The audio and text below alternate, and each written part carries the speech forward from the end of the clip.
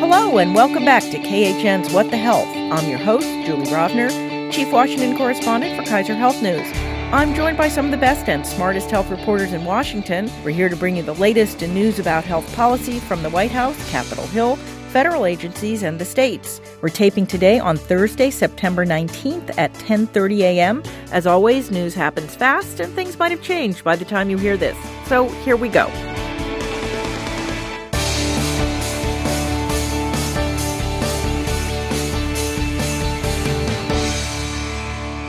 Today we are joined by Anna Edney of Bloomberg News. Hello.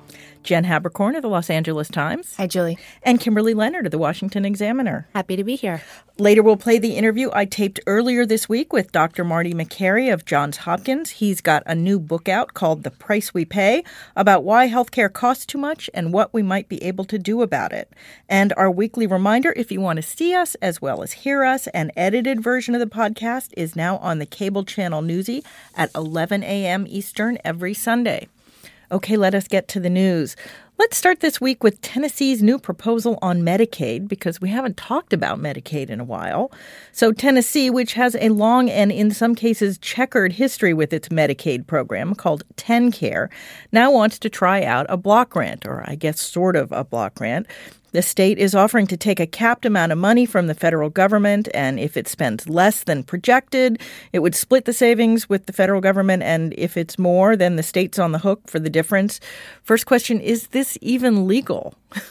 Kimberly. Maybe not. Maybe not. And certainly advocates who oppose this kind of arrangement where they say that people would, receive fewer benefits and be kicked off Medicaid will go after this. They've already pretty much said so. We should point out that it hasn't actually formally been even filed yet. They just sort of, here's our plan, comment on it for a month before we send it to Washington. Right, exactly. And so Nick Bagley has said that it is not legal because— Nick Bagley, who's a law professor at the University of Michigan. Yes. So he had a blog post about how, Medicaid is states are allowed to make changes to Medicaid that they can apply with the federal government to do. But there are certain ways that they can't just go about doing this. And he argues that one of the ways is that you can't just change the funding structure of Medicaid. So he doesn't think that it's going to be able to go forward. That's not something you can do in a waiver, basically. Right. And the Trump administration has encouraged the idea of block grants. They really want to see a lot of states do this. It's something that conservatives really like because they want the funding of Medicaid to be more predictable from year to year. They want to spend less on Medicaid. And so even though, Tennessee is moving toward this, doesn't mean that the Trump administration ultimately will have the authority to go ahead and give them the okay to move ahead with it. Although they certainly may try, right? Yeah, it seems like that, obviously, as Kimberly mentioned, the Trump administration has pushed block grants. And that was a buzzword. And it's been a couple years, I guess, now when we were going through a little bit of the repeal and replace stuff. And so, I think that this is something some people do want to see tried out. And so, Tennessee could potentially be where that could happen. I think there are other concerns just beside legality. We have this issue of what happens if Tennessee needs to spend a lot more money on what if there's a jump in enrollment, or what if there are drugs like those drugs for hepatitis C that came out several years ago. I think they want to exclude drugs that's from true. this. They are for just that reason. Drugs, yeah. But the enrollment issue could kind of be something where if they spend more, what if they don't have it? What if it's a tight budget year? I think there are a lot of concerns they're going to have to address. Jen, this is kind of the Republican mantra, as Kimberly said, that they would like to move.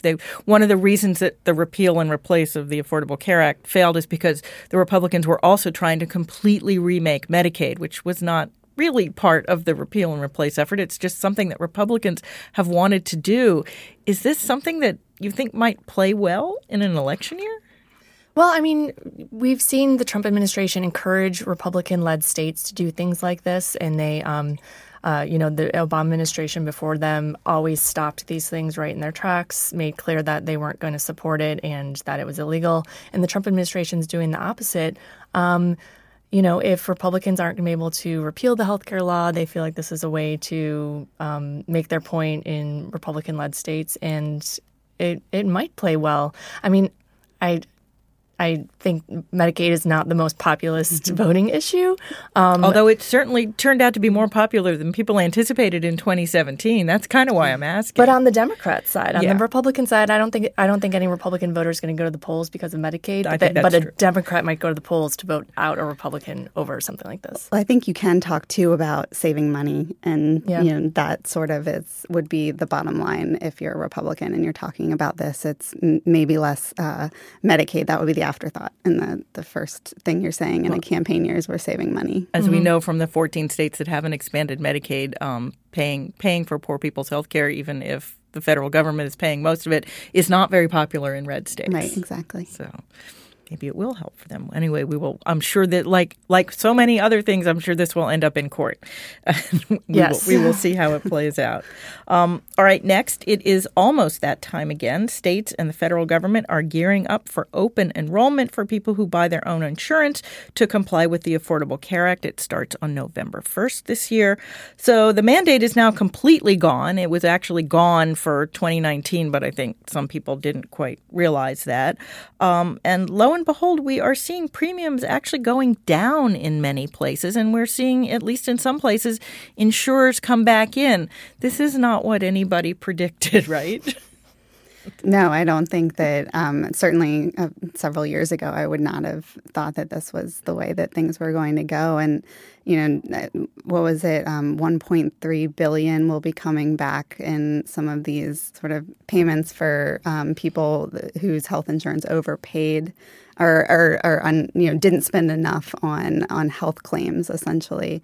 And so there's a lot of good news for people that are in the individual market. That's right. They're going to be getting although I did the math in Iowa, and I did it like 5 different ways, and I realized that, yes, the average return that they'll be getting from these excess payments that they have to give back is $22. I was wondering what the actual total was. I kept thinking this has to be wrong, and I did it a bunch of ways, and I realized, no, it's actually $22. But still, there is money coming back to people because a lot of these insurance companies overcharge. I mean, not obviously on purpose because now they have to give the money back, but because they really didn't know what they were going to get, particularly without the mandate, although this goes back a few years.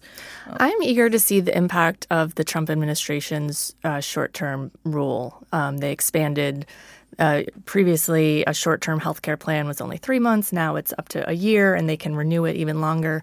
And the impact that might have, particularly, I mean, if the prices are going down for premiums, but, our consumer is going to realize if they buy one of those, the real impact of that plan. There was a great story by some of Anna's colleagues at Bloomberg this week about a couple who bought what they were led to believe was comprehensive health insurance, and the guy had a heart attack, needed heart surgery at a $200,000 bill, and apparently their short-term plan paid $4,000 of it. So there's every prediction that there will be that while there's maybe, I think it's like 100,000 people with these short-term plans, that's expected to go up sort of geometrically, and that there's going to be a lot of people with plans that don't cover very much who end up in the hospital thinking they have better coverage than they do. I mean, it's not a surprise bill issue. This is basically the insurance that these people bought. They just don't know that it's the insurance that they bought. Right. Like they actually, this insurance plan, I think these people had actually said comprehensive.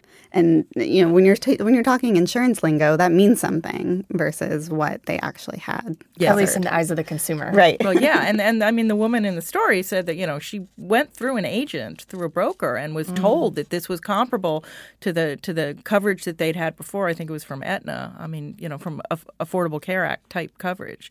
And this is obviously not Affordable Care Act type coverage. Right. And what stood out in that particular couple's case was that they could have actually qualified for an Affordable Care Act plan in which they would have been spending less per month than what they were getting for their less comprehensive plan. So it just really underscores the need for people to shop around when open enrollment comes. I've gotten out of the prediction business now because everything that's happened to the Affordable Care Act since 2017 has been a surprise to me. But it does look like the market will be a slightly more welcoming place this year for people who buy their own insurance. Is that a fair way to put it? I mean, if the insurers are reducing their prices, they they're the ones who spend a lot of money trying to figure out this market and who these customers are going to be. So that would suggest yes. But to your point, none of this has gone as anyone had predicted or would have predicted. When the ACA was being passed, we would not have expected that 10 years later, we would have had such volatility both on the price and the insurers coming in and out of the market. One of the things that has really helped states lower their prices is that the Trump administration has approved these reinsurance plans, which are, really popular along bipartisan lines. They essentially inject funding into the market so that the most expensive medical claims are paid. And that means that then the premiums go down for everyone. The people who are most affected, though, by premiums going down by the actual price are those who don't get subsidies from the federal government. And we know that those who do are probably pretty much going to stay put. But those who aren't are the ones who are probably going to be looking at things like short-term plans. And it's not as though Democrats don't acknowledge that group, doesn't need reform. They've put forward a lot of proposals that would cap what people pay on their health insurance or that would allow them to, get more subsidies. So that is an area that really needs to be addressed no matter what happens. There was here. almost a bipartisan plan that got through Congress on reinsurance, except it fell apart over abortion, as so many things do. Right. So now they're kind of approving state by state instead. And I think you're right. I think that's sort of a big piece of why sort of premiums have been held steady, if not lowered. I'm amused by the idea. We're still waiting for the results of this lawsuit from Texas, which is, of course, now in New Orleans at the appeals court level. But one of the things that it claimed is that without the individual mandate penalty, the whole law is unconstitutional. And one of the things in the decision out of Texas was saying, well, that, the Obama administration itself argued that the law couldn't stand. It just wouldn't work without the mandate and the mandate penalty, except that the law is clearly working without the mandate and the mandate penalty. And I keep wondering if that's going to sort of factor into the later legal decisions on this, because all you have to do is look at what's happening and you see, okay, there's no mandate, but the market is pretty stable. We've also seen, Trump going from, I'm going to have this great healthcare plan. Again, he said it again, but that it was supposed to come out, this month. And we haven't seen or heard much of it yet. So their calculation could be including that as well. And that, okay, maybe people really are going to like this after open enrollment, and maybe we need to prepare if, if the court does end up overturning Obamacare. So I think that is calculating into different thought processes on this. Well, there's been a lot of asking of Trump officials whenever Congress gets a chance. Do you have contingency plans for if the court overturns the law? And the answer, at least so far, has been, we're working on them. Right. Or yes, but we're not telling you what they that's are. Right. There was that.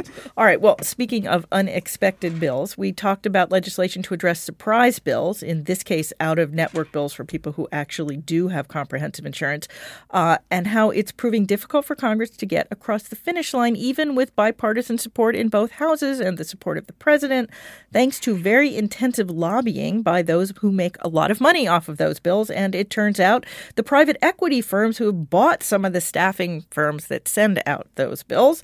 Last week, our podcast colleague Margot Sanger-Katz and her New York Times colleagues managed to ID the source of some of those ubiquitous TV ads run by a dark money group known only as Doctor-Patient Unity. It turns out that the sponsors are, surprise, doctors groups owned by private equity firms. Meanwhile, with the Senate bill stuck waiting for floor action, because apparently Mitch McConnell doesn't want to put it on the floor until there are more Republicans supporting it, the House couldn't even get its bill marked up in a committee. Does anybody see any improved outlook for this? This was the one thing Congress agreed that they were going to do this year.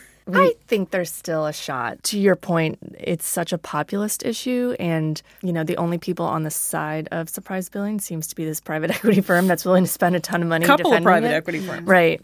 And so there is bickering right now, but I think a lot of that is based on what policy would go into place to prevent surprise billing. And I could see this being tucked into like a year-end deal or some kind of bigger package. It's always a safer bet to bet against Congress getting something done. But if anything's going to happen this year, I'd put this in the category of potential. Yeah, it is hard to lose money betting against Congress, finishing something. And I was going to say, I think there's always a chance, but I would also maybe take the safer bet a little bit, just because I think what private equity money has been able to do in this case is make it look like there's a lot of concern from doctors. And then they go on TV and they have these ads. And so people are calling into their Congress members, like, what's going on? What are you doing to us? This is socialist medicine. Like, they're not even mentioning is it going to close billing. my hospital? Yeah, the hospital. Yeah, I mean, the really scary ad is the one with the no one's at the hospital. The ambulance, right? And they get there and the lights are all off. Exactly. So I think that's, I mean, the number in Margot's story was huge. I mean, that they've spent on ads. And so you can't turn on cable news without seeing the ad like 3 times. And I think that's why that there's this possibility that it doesn't happen because it's already derailed so much. Although there is a legit disagreement between, that's what Kimberly would say, but the people who want arbitration, who think that they can sort of push prices up a little bit more, and the people who want sort of benchmark prices where the people, where basically it would make it more like Medicare, and that's sort of the big fight that's still happening here. Yeah, there's a good portion of senators who definitely want to be able to kind of add that backstop of arbitration, not just to set the benchmark plan, but to have some way to appeal whatever the price might be. Those senators are concerned that the current plan is too much in favor of insurers, and they think doctors and hospitals should be allowed to have, a little bit more bargaining power. What I'm curious of, and I don't know the answer to this, is if it was to become arbitration and not benchmarking, would suddenly there be support across the board from the doctors and hospitals? I don't know. Call their bluff, basically? Yeah, exactly. Well, the question now isn't over one or the other. It's whether to add to have both? Right. To have benchmarking, and then if you don't agree on the benchmark, then you have the option of arbitration. That's where the senators want to add things. That's what the bill from Senator Bill Cassidy would do, and that's where a lot of senators have kind of gotten behind. All right. Well, speaking of things that are simple problems with very difficult solutions, let's talk about drug prices for a minute. Which also one of those things that Congress wants to do on a bipartisan basis that the president is behind, and yet we're still having trouble. So we got, I think, as we're speaking, we're getting House Speaker Nancy Pelosi's plan, which was intended to unite Democrats, but apparently has not yet done that. What do we know about where at least the House is on prescription drugs? The House Democrats are universal that they want a prescription drug plan. In fact, they feel like they ran on healthcare in 2018. They flipped control of the House on this issue. They need to do something. That's where the agreement kind of stops. The proposal that Pelosi's putting out today, which prior versions have leaked, progressives are a little frustrated that it's not as progressive as they would like. Moderates are excited about the plan but have concerns as well. And, I think eventually Democrats are likely to come together. This is H.R. 3, which symbolizes that the Speaker made this a huge priority. So if House Democrats can come together, which is an if, the bigger question is the Senate, where prescription drug legislation goes to die. And you have, Senator Grassley, who has his own prescription drug pricing bill, and he's been telling colleagues, if you don't get behind mine, you're going to have to deal with Pelosi's, and we don't want to do that. So, I think where you're right, it's where they go to die, or at least get drastically changed and not turn out at all like Pelosi planned. And Grassley has a pretty good point. I mean, the president, unlike a lot of issues, he's been relatively consistent that he wants a prescription drug plan. Mm-hmm. And if he were to get together with Pelosi and they did something, that would pull along a couple of Republican senators. It would pull along Republicans in the House, and that actually could happen. Grassley's not just blowing smoke on this. Right. It's a real threat. Yeah. We should point. I mean, Grassley's plan is bipartisan also, so they just have sort of a different approach in the Senate than they do in the House. Because there's no drug price negotiation in the Senate Grassley's bill, plan, which there is.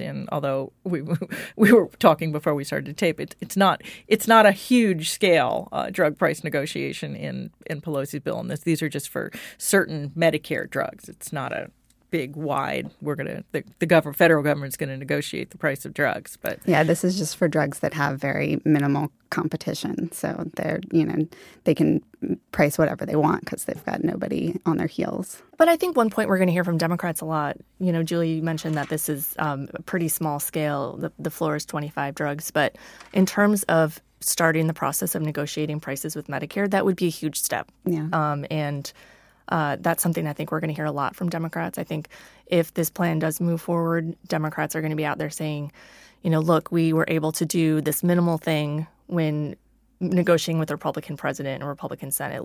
Think about what we could do if Democrats run the table in 2020 to address this big, huge thing, a number one issue on voters' minds. And she does kind of seem to be, waving over at the Trump administration and saying, we're going to base the prices of drugs on what other countries are paying, because she knows that President Trump has expressed a lot of anger over the fact that other countries, he always says, are, getting the better deal, that they're sort of benefiting from the fact that we pay so much for drugs and they don't. So part of her plan would sort of use the average of what other wealthy nations are paying in order to determine what the price would be here in the U.S. Of course, if Trump were to come along and do a deal with Pelosi, you could sort of see that, because then he could go out and say, I lowered drug prices, which he's already saying, even though they haven't done very much. So he could sign a bill that says, I lowered a bill drug signing prices. ceremony would be very attractive. That would be very attractive to President Trump. And I think, Jen, you're right. I think it's one of those cases where both sides could actually run on it. Definitely House Democrats and the president.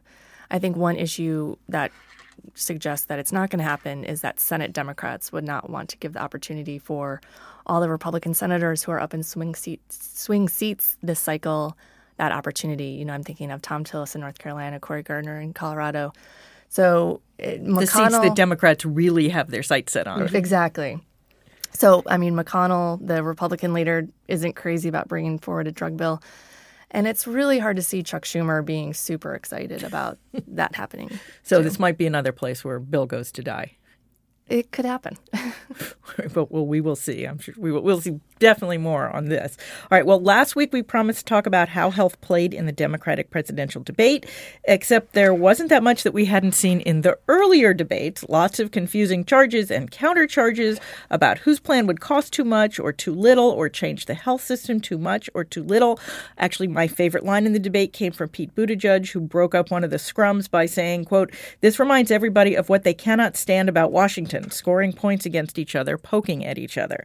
So my question for you guys is whether Buttigieg is right. Will all this intra-party fighting and confusion spreading make Americans even more cynical about the possibility of the next president actually making progress on health care? I think that's a tough one, because it's probably really informed voters who are watching the debates versus the general public. I don't know if I think their frustration threshold for that kind of thing could be a little higher, maybe.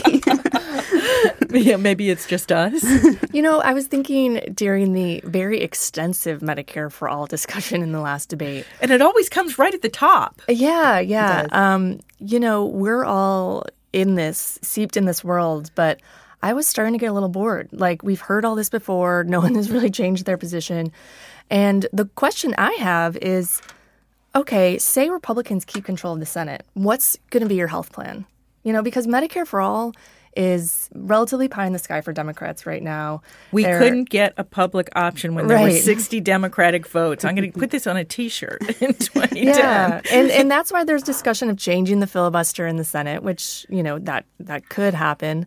I don't see it happening right away. But, if Republicans control any part of Congress, what's your health plan going to be? What are you going to try to do to perhaps shore up the ACA versus, totally upheaval the healthcare system for the second time in a decade? That's a question I'd want to know. They need a health reporter at the next debate. And any infighting that Democrats have during these primaries can always be used in future attack ads by Republicans. And so, Democrats like to occasionally pause and say, wait, let's not fight. We're all for universal health care. But the details do matter tremendously. Republicans were all for repeal and replace. You have to be on the same page if you're going to really pass healthcare legislation. So the infighting definitely matters a lot heading up into 2020. So the aforementioned Pete Buttigieg, who's still kind of struggling to get from that middle tier into that very top tier, put out his health plan. It looks pretty much like, I think, what he's been saying all along, which is he's adopted that Medicare for all who want it, which I actually have issues with how you describe that. But it would be voluntary. It would be sort of he's basically ID'd himself in that more moderate, not Medicare for all wing, in the Medicare for more wing.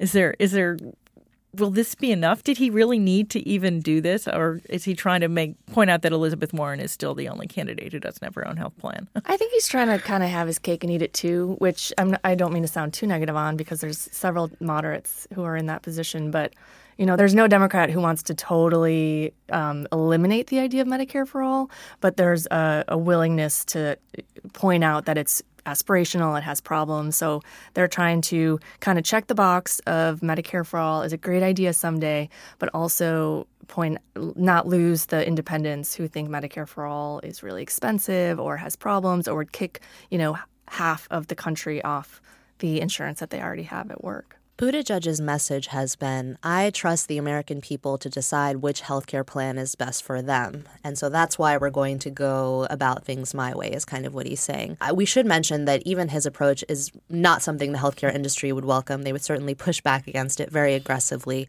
It's a little bit more aggressive than Biden's because it helps people automatically enroll in plans. Although Biden, in defense of Biden and the little fight he had with Castro, there is an auto-enrollment feature of Biden's plan. That's true. Right. For people who would have otherwise qualified for Medicaid and the non-expansion states. Exactly. And his comments were certainly mischaracterized by Castro in that particular exchange.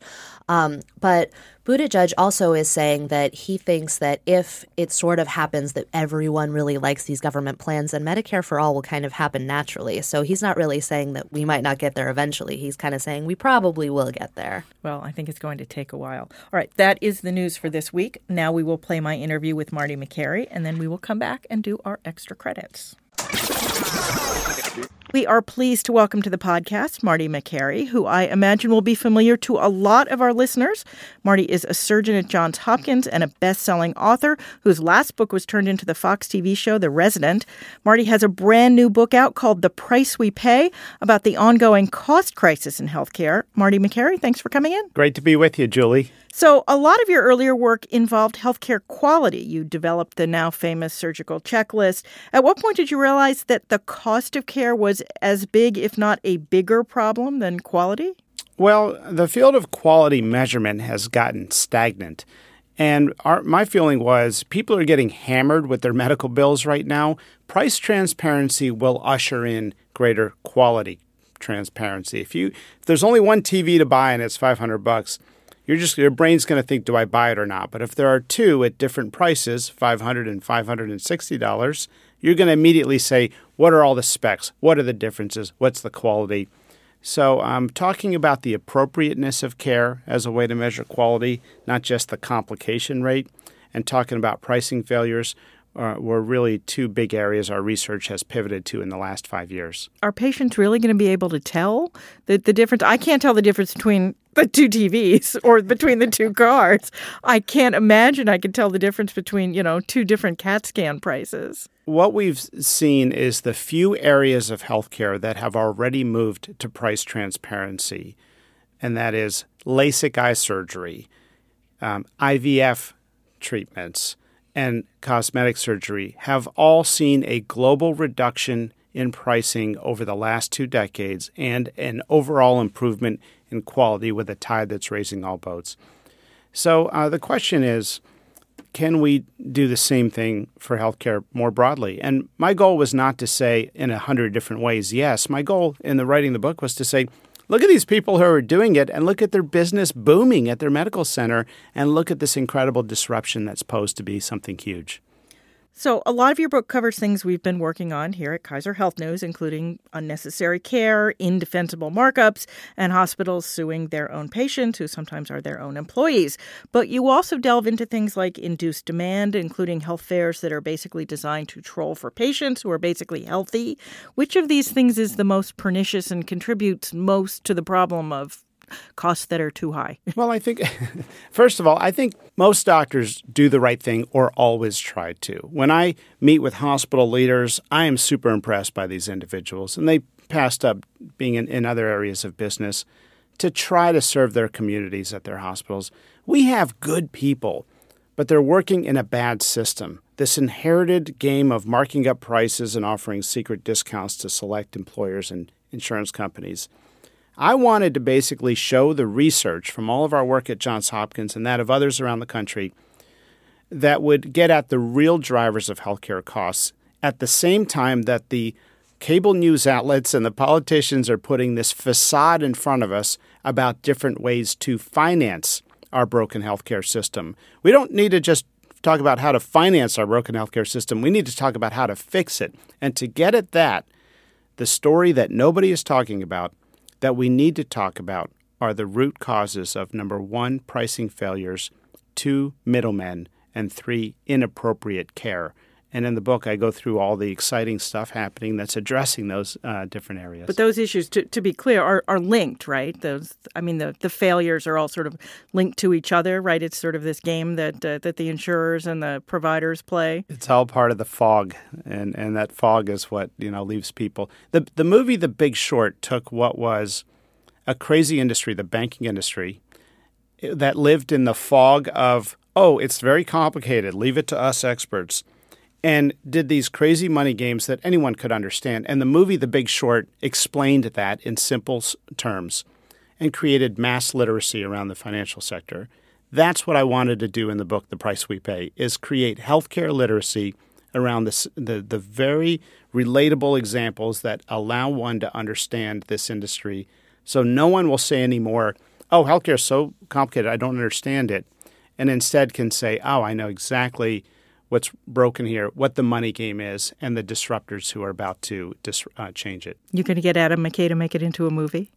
I don't know. I like to live a simple life at Hopkins as a surgeon, taking care of people. But you never know what people are going to run with out there, as we saw with The Resident.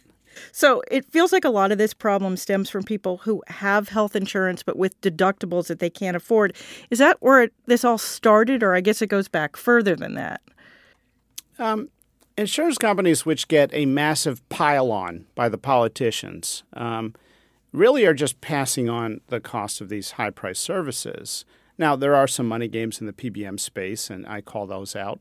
But by and large, they're just passing things along. And if you look at the total financial burden on everyday Americans, it is so astronomical how much they're spending on healthcare. Somebody needs to say, stop, look at what we're spending. And our research team just put out a piece, published it this week in USA Today, that out of all federal spending, all dollars the United States government spends, 48% go to healthcare in all of its hidden forms. So think about that next time you file your taxes, okay? It's not just Medicare and Medicaid. It's half of Social Security going to pay for those Medicare copays and deductibles. Medicare also has premiums, as Kaiser Health News has pointed out. 8% of the Defense Department spending is for its own healthcare system. Then separate, we have the VA healthcare system. And then healthcare benefits the government pays for 9 million federal workers and their beneficiaries. Then you have the NIH, CDC, and all those groups, actually less than 0.1%. And interest on the debt is in part interest on the healthcare debt. Think about that next time you file your taxes. You're spending half of your tax dollars on healthcare. Well, half of all federal spending, some of it's deficit spending. And then on top of that, $18,000 per household for health insurance. Now you're told something's not covered? I mean, this is the crazy game that is played in healthcare where everybody is getting rich. Almost every stakeholder in healthcare is making a ton of money, except for maybe rural hospitals, and the patient. And so somebody needs to just say, stop, look at how extreme it's gotten. It changes whether or not somebody really owes the hospital money or not when they can't afford that bill below the deductible. Although, I mean, I wonder if that's where this sort of started with the hospital suing patients, was because I know there was a lot of worry among hospitals when deductibles started rising above the average amount that people have hanging around and available to them. So instead of, the average American can't afford a $400, bill, and yet most people have deductibles that used to be $1,000 or $1,500. Now it can be $3,500 or $5,000. Most people can't pay that $5,000 if they end up in the emergency room. Why are we not talking about hospital prices? Libby Rosenthal just had that piece in the New York Times. Why are we not talking about the fact that the same appendectomy operation I did 16 years ago at Georgetown Hospital with the same suture, the same knife? I mean, the knife is not that much more expensive. The nurses are getting paid roughly the same as what they were getting paid. Physician salaries are relatively stagnant over the last few decades. Why is it cost 700% more? And that is the story that nobody is talking about. Now, hospital leaders are busy. They're meeting regulatory requirements. They're getting hammered with everything getting thrown at them. There's a whole host of this new middle industry that's been come up. But it's ironic that, take, for example, university hospitals in the United States, the center of scientific genius, and we can't give you a price? I mean, no one's saying we give you a price when you're shot in the chest and you're in the trauma bay, but 60% of healthcare is shoppable. And we go through in our research these issue of markups, and of course, that led us to the question when we talked to hospital leaders, what about this bill being marked up 23 times the Medicare allowable amount with no correlation between charity care or quality? And we were told, well, Marty, nobody pays those bills. And then we said, no, let's look here at the Amish. I grew up near the Amish in Pennsylvania. Let's look at the uninsured. Let's look at, it used to be that when you're uninsured, society blamed you. Oh, well, you deserve to pay that, be punished for not paying that bill. You should have had insurance. Well, now, guess what? It's the everyday American who's insured, hardworking, goes to an in-network hospital and is getting slammed. This is not their fault. This is our fault in healthcare. This is our Bill of the Month project. That's why I love the Bill of the Month project. You guys have done a tremendous service with that. So how would transparency fix this? Well, imagine airlines would bill you after the flight. Okay, imagine you went to Travelocity or Expedia and there were no prices. And the airline industry would argue we have to bill you afterwards. We can't possibly give you a price. We don't know if you're going to have a delay or a cancellation, or the pilot may experience turbulence and have to bill more RVU work units after the flight and the half hour he spends billing for his services after the flight. And heck, we can't predict if you're going to consume a beverage on the flight. We would say that the lack of showing prices, building in the predictable risk in the market for flights, enables price gouging. If you can't show prices, it enables price gouging. And so in healthcare, we can take this direction of these other services that have already gone this route. And in the book, I basically show how some centers have done that. I guess the big question is always, is it scalable? Or are people willing to scale it in this case? I think the answer is yes, because the market is rewarding places like the Surgery Center of Oklahoma and the members of this new movement called the Free Market Medical Association, the best annual conference I've ever attended in healthcare, a grassroots group of individuals that say, hey, we want to meet this demand for honest pricing. Doesn't matter who's paying, insurance or individuals. We're not going to do the secret negotiated games. It costs money to do those games, and honestly, all this billing stuff's exhausting, and we're just going to do honest pricing. I think one of the distracting arguments, and this is put out by some of the opposing stakeholders here in Washington, is that we debate what percent of people will use pricing information and cite the study that if people are not paying, they'll choose the more expensive service. That is a distracting argument. The reason is that proxy shoppers move markets. I don't shop by price when I go to the grocery store. Hey, God's been good to me. I'm a surgeon at Hopkins. It's just my style. I don't look at the prices. And other people are similar. But my mom and all of her friends penny shop. They price compare lemon to lemon at different grocery stores. The fraction of people who are proxy shoppers on our behalf keep markets in check. You see it in LASIK surgery, IVF treatments, you name it. Any market works like this. There's also big proxy shoppers, health plans, employers who are now more engaged, and they want to see honest prices. So if we can move away from this distracting argument of what percent of individuals will use the pricing information and look at proxy shoppers and the impact on markets based on precedent, I think you'll see a revolution that is already taking shape. It's already gotten a launch. So who's going to really make this happen? You say you're optimistic about our being able to address this problem. As you know, Congress is struggling to address the surprise medical bill issue that the public, Democrats, Republicans, President Trump, all want to fix, and yet some of the people who are doing well by sending surprise bills are doing a pretty good job at stopping this. If we can't fix that, how are we going to fix everything else? Well, I think there's two ways to address healthcare. One is through the government, and one is without the government, through the private sector. The government piece is very frustrating. And as somebody who meets with a lot of our political leaders regularly and talks about healthcare in private conversations, a lot of them are worried about the impact on special interests and their donations to their campaigns. Look at the surprise billing issue, a couple different versions of it.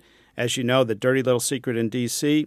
is that time is death. If a debate drags on, that's the reality. People are saying, "Oh, why was the ACA, passed so quickly?" Look, time's the enemy. If the stakeholders, start to circle in the water, things are dead.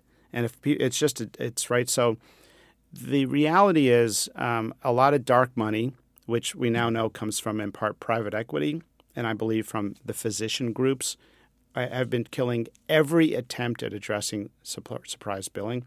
I was really disappointed with my own physician professional organization for opposing all forms of surprise billing reform. At the same time, it is trying to address a symptom of a larger problem. Surprise billing is not the root problem. It's a symptom of a larger problem. Let's give transparency a chance. We've seen these candidates talk about Medicare for all.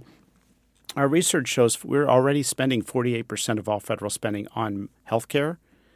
What are we proposing taking that to? I mean, we're all for care for everybody. Who doesn't want that? I mean, I'm sure there's some diabolical person that wants people to suffer in the world. But most people want everyone in the country to get healthcare. The question is, do we get there by pouring good money after bad into a broken system that already spends 48% of its entire U.S. budget on healthcare? Or do we give transparency a chance? And I believe we can cut that waste through many of the steps I outline in the book. And I think the examples in the book show how folks are already doing it. Businesses can make better choices on buying health insurance, buying their pharmacy plans from PBMs, through the brokers. The broker industry, not many people know this, is as corrupted as the subprime mortgage broker industry was before the financial collapse. Businesses are getting ripped off all across America, and I highlight in the book The Price We Pay how businesses are making better choices, finding the honest brokers, and they're out there, and I show how you find them, and they're saving $500,000 right off the bat by doing better PBM contracts and shopping for insurance more competitively.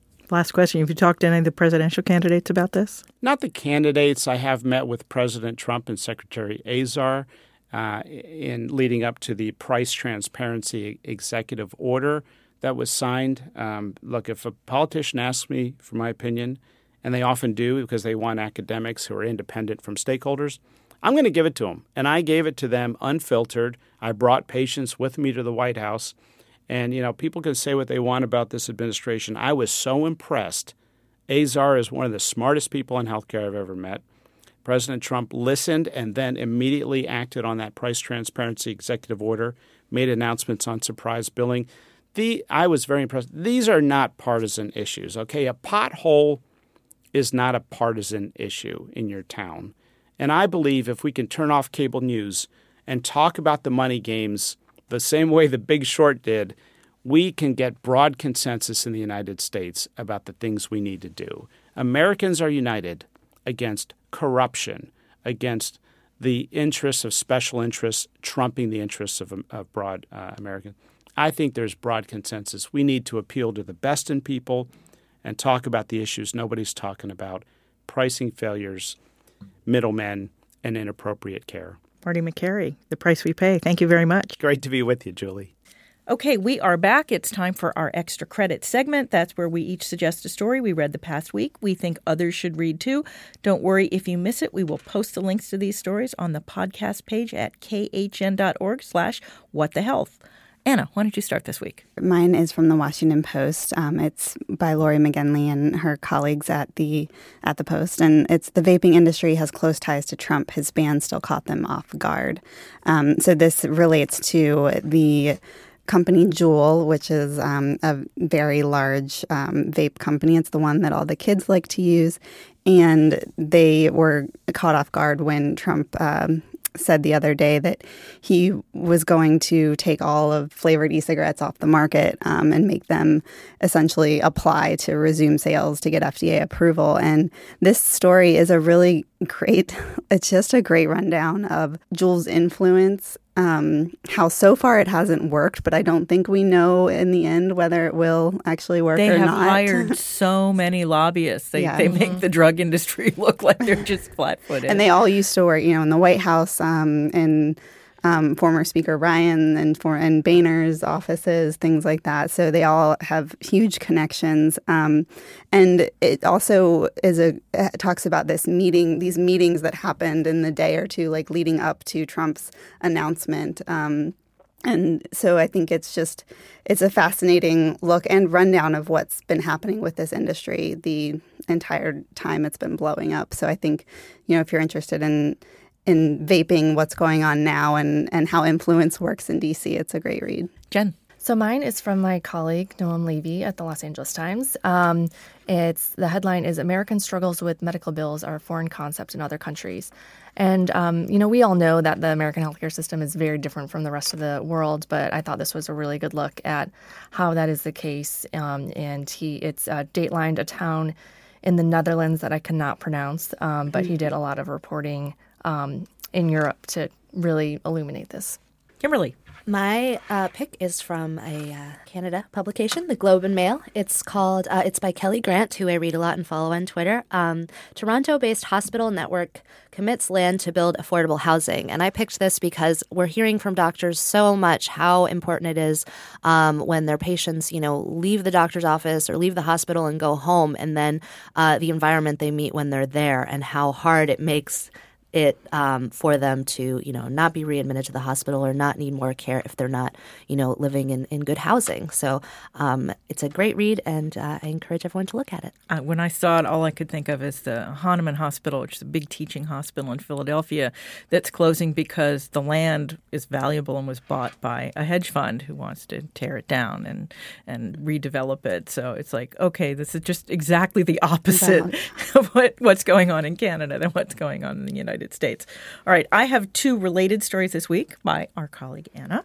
And can I just stop and say that our podcast panelists have been kicking butt all of this month. There were like 5 or 6 really great stories to choose from. Anyway, both of Anna's stories, one called Carcinogens Have Infiltrated the Generic Drug Supply in the U.S. and Carcinogen Scare Sets Off Global Race to Contain Tainted Zantac. These are the continuation of an investigation that, Anna, you've been pursuing all year, right? Yeah, it's been a year-long one. So first it was mostly about contaminants in blood pressure drugs made largely in China and in India. Now it's been found in generic heartburn drugs too, prompting the company to stop distribution of the drugs. It's pretty scary for a U.S. drug supply that is world famous for being safe. That's always been the argument about, we can't import drugs from other countries because we have such a safe drug supply. I assume, Anna, there will be more on this to come, yes? Yes, definitely. I think there are a lot of industry and government failures that I'll still be looking at. Excellent.